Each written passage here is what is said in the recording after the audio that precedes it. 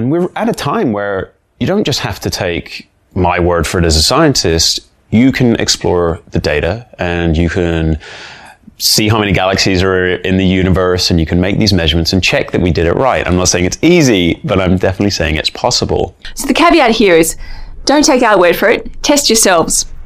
Test your different prices to find the optimal point for increased conversion and incremental revenue in your different market. I went to an art exhibition in the castle in Ljubljana in Slovenia a year or two ago, and there was this program, and I kept it, and it's just amazing. Now, you can see there are 2 pages of text. Don't worry, I'm not going to read out the whole thing, but you're just going to have to take my word for it that it's all like this. I'm just going to read just this bit here, just a couple of paragraphs.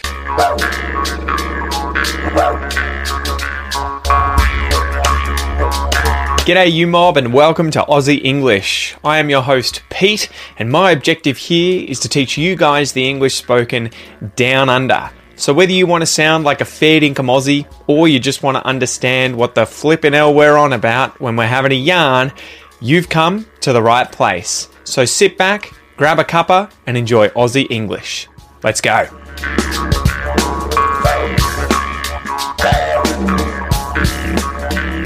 Alrighty guys, what's going on? Welcome to the Aussie English podcast, the number one place for anyone and everyone wanting to wrap their heads around Australian English.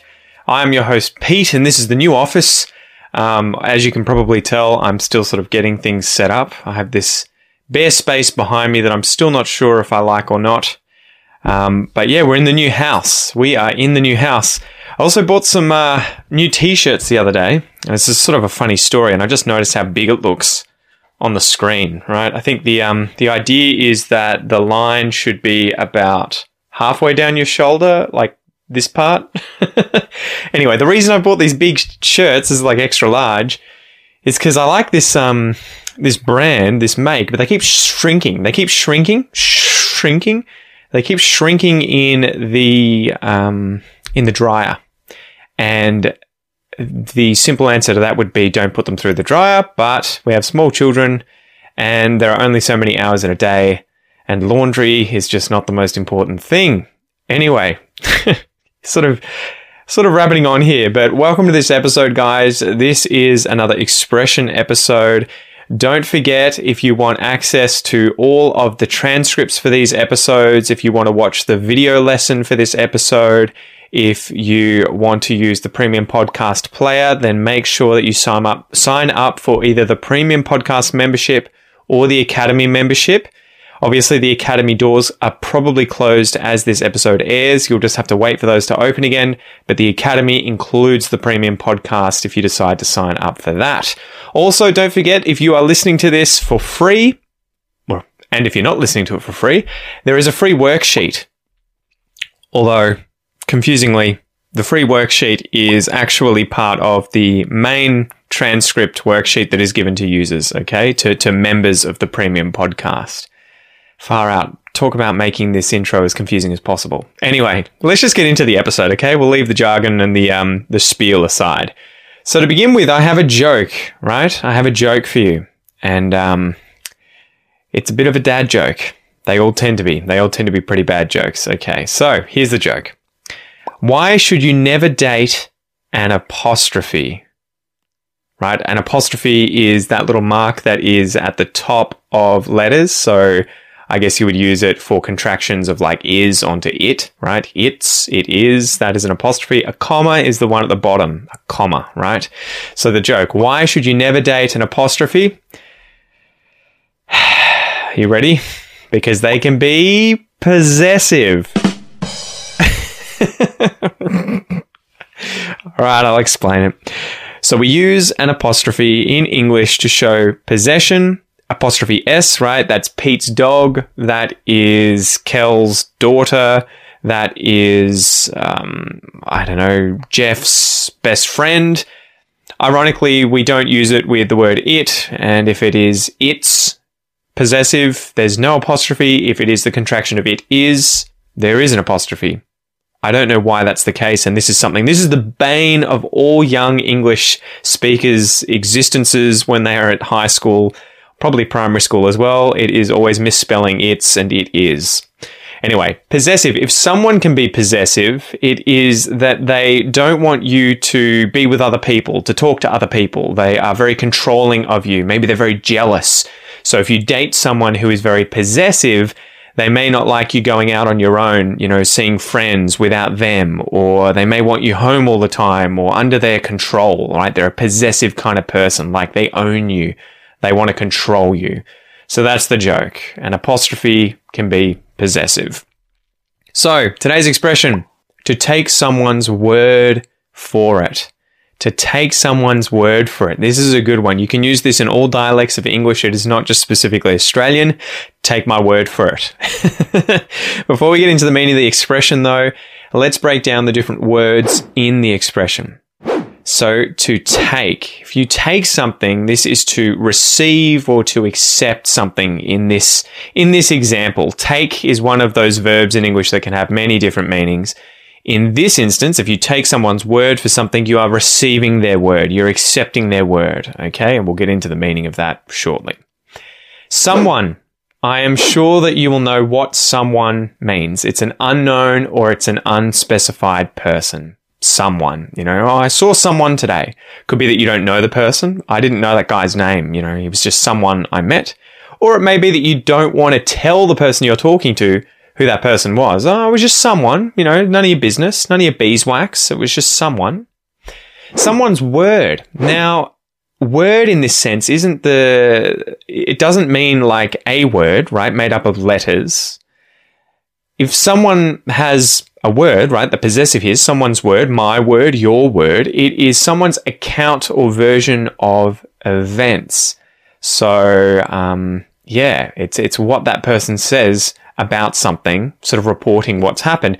But it can also be used to mean a promise, an assurance. So you may hear quite often, I give you my word, right? Or I have his word. And that means you have that person's promise, or that you promise to do something. I give you my word. I will be there on time. I promise you I'll be there on time. Now, for it, this is sort of easiest to understand in context of the entire expression's meaning, right? It can be whatever the thing is that you are referring to when you say, take my word for it. So, to sort of explain what the expression means entirely, it is to believe what someone is telling you is true, right? It's to believe that what I am telling you right now, what I'm saying, what I'm reporting is true. I want you to take my word for it. It being the thing that I'm telling you, okay? And that can be obviously anything, which is why we use the pronoun it. But it can also be to accept what someone is saying without further verifying or investigating. So it isn't just believe me, but it's kind of also, you don't need to go away and investigate further. So take my word for it. So believe me, but also don't go away and verify independently. Just take my word for it. Just believe me.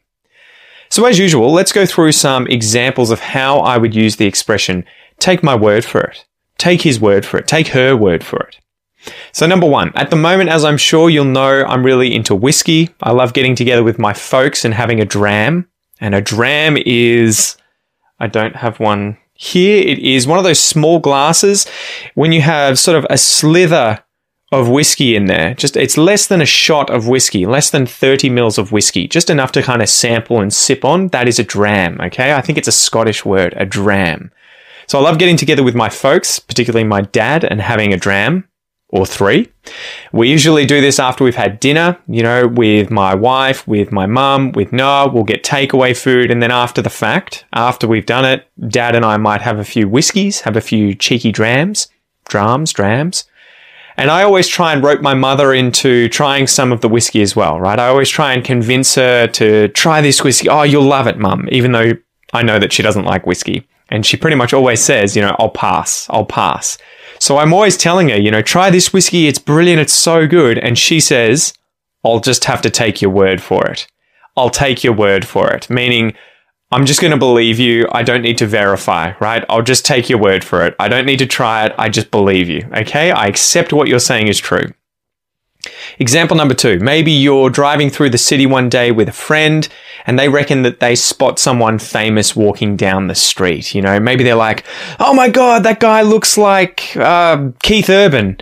Or, you know, he looks like the actor who is Wolverine. I should know his name. Hugh Jackman. God damn it. How un-Australian am I? Hugh Jackman, I just saw him walking down the street. You're obviously driving and concentrating on that, so you don't have time to kind of stop and have a perv, have a look, have a squiz at the person walking down the street. So you kind of just say, you know, oh, look, I'll take your word for it, right? I believe you. I'm just going to accept what you're saying is true. I mean, it may or may not be, but I'm just going to believe you. I'll take your word for it. Example number 3. So imagine that you're studying literature at university and you have to do a project on a famous writer like Albert Camus, who is one of my one of my favorite famous writers, who is French. So you can speak and you can read French, but your friends can't. You decide you want to read the original works in French, whilst your friends in class have to read the English translations. And whilst doing so, you end up arguing about a certain part of the book, you know, that you're sort of reviewing. And you say, well, I understand the French and it says something different. Your English version says something, you know, different. They're kind of contrasting. They're not the same thing.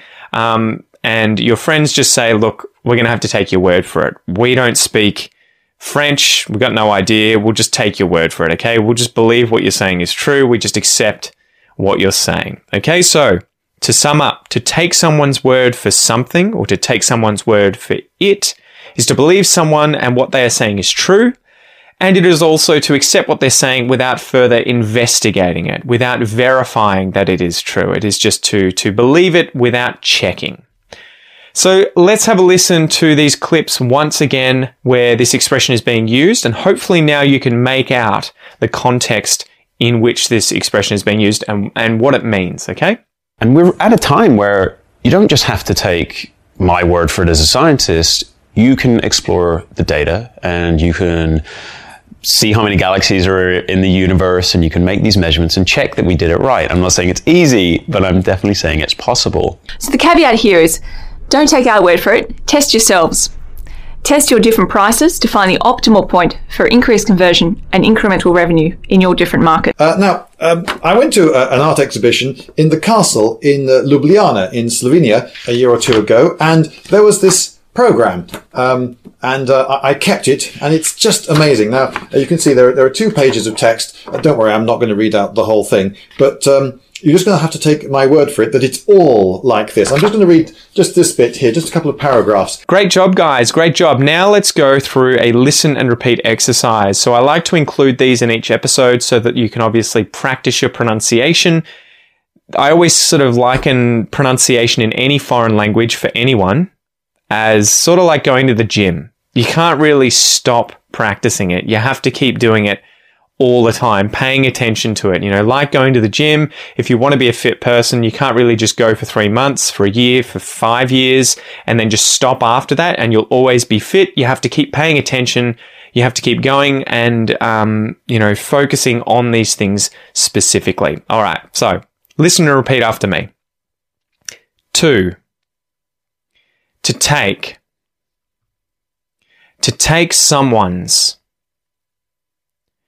To take someone's word. To take someone's word for. To take someone's word for it. To take someone's word for it. To take someone's word for it.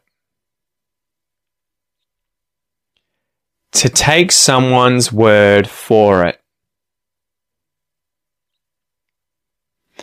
To take someone's word for it.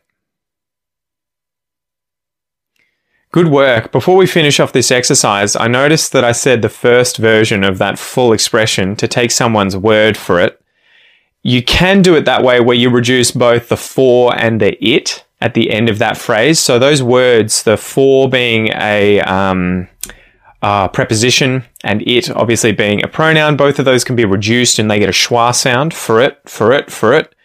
But when just saying for it at the end of this phrase, I think it felt a bit more natural to just say it clearly. So I said to take someone's word for it. Okay, so pay attention there too to how I'm linking the R at the end of the word for to it. Remember, if you want to learn more Australian pronunciation, to check out my Australian pronunciation course. You'll learn things like the linking R, everything like that. Go check it out. Let's continue with the exercise. I just took his word for it. You just took his word for it.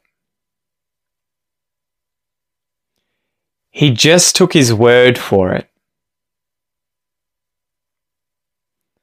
She just took his word for it. We just took his word for it. They just took his word for it. It just took his word for it.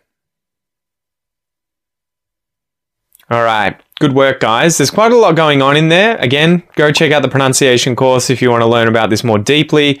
But to sort of give you a few things here to think about, what's happening to the T at the end of the word just and the front of the word took, right? I just took his word for it. The T at the end of the word just disappears because there's two T's next to one another, and we just say the one at the front of the word took at the front of the next syllable. I just took his word for it. The other one is that the H disappears in the word his, right? H deletion. This can happen in words when there is an H at the front of them and at the previous word there is a consonant. So, for example, took his instead of took his, took his, took his. I just took his word for it. You just took his word for it. So these are really great tips and tricks. Learn these kinds of spoken English patterns to really sound more like a native speaker if that's your goal. Obviously, it's going to help with sounding more Australian, but Brits, Americans, New Zealanders, they all have their kind of different, slightly different connected speech rules. So just pay attention to those in the future if that is your goal. So to finish up, I wanted to read a poem by a famous Australian poet called Banjo Paterson, and the poem is Old Man Platypus. So I thought that this kind of tied in with word being in the expression. There are many words in a poem, generally. And so I thought, this poem is absolutely awesome because it's about platypi. It's about a platypus. All right. So here is Old Man Platypus. And I'll try and do this as best I can. Poetry tends to have a really good rhythm to it, so you kind of have to practice it. I haven't practiced this ahead of time, okay? Far from the trouble and toil of town, where the reed beds sweep and shiver, look at a fragment of velvet brown, Old Man Platypus drifting down, drifting along the river. And he plays and dives in the river bends in a style that is most elusive, with few relations and fewer friends, for Old Man Platypus descends from a family most exclusive. He shares his burrow beneath the bank with his wife and son and daughter. At the roots of the reeds and the grasses rank, and the bubbles show where our hero sank to its entrance under water. Safe in their burrow below the falls, they live in a world of wonder, where no one visits and no one calls. They sleep like little brown billiard balls with their beaks tucked neatly under. And he talks in a deep, unfriendly growl as he goes on his journey lonely. For he's no relation to fish nor fowl, nor to bird nor beast, nor to horned owl. In fact, he's the one and only. So there you go, guys. That was Old Man Platypus by Banjo Paterson, recited as best I could do it. Probably should have practiced that ahead of time, but I hope you enjoy it. There's obviously a lot of interesting vocab in there, and even turns of phrase, the way in which he's put words and phrases together, the grammar he's used. It's not necessarily what's used when naturally speaking, but I thought, it's an interesting thing to listen to. Go learn those words. Go learn, study this poem and dive into Banjo Paterson. He is a very cool part of Australian history. Anyway, Don't forget, guys, if you want to get access to the videos, the full transcripts, the premium podcast player, go and join up to the premium podcast membership or the academy membership at aussieenglish.com.au. And for everything else, go to the same place. I'm Pete. I hope you enjoyed this episode, and I'll see you next time.